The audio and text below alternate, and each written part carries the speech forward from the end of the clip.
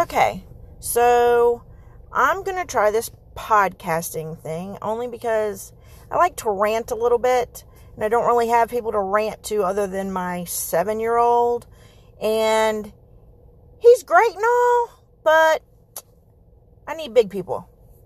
So, with that being said, I am a very compassionate person.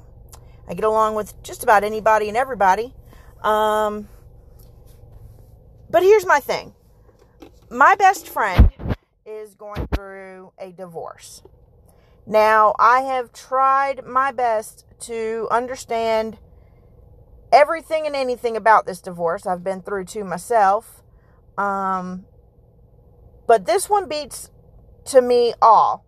So, we live in the suburbs, and by we, I lost everything during the storm that just recently, struck North Carolina.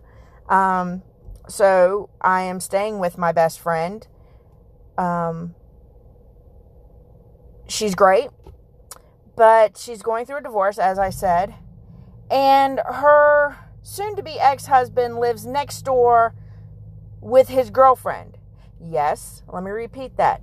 Her husband cheated on her with the neighbor, who is also married, but that marriage is over as well, I guess now.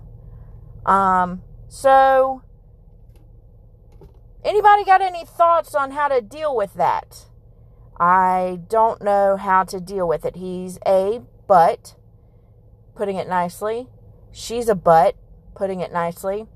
I have a 19-year-old daughter who has never been in trouble a day in her life. And these people have bullied her to the point to where she actually got into a fist fight with the neighbor woman. And now we're going through court for that. She was on our property. So, self-defense in my opinion.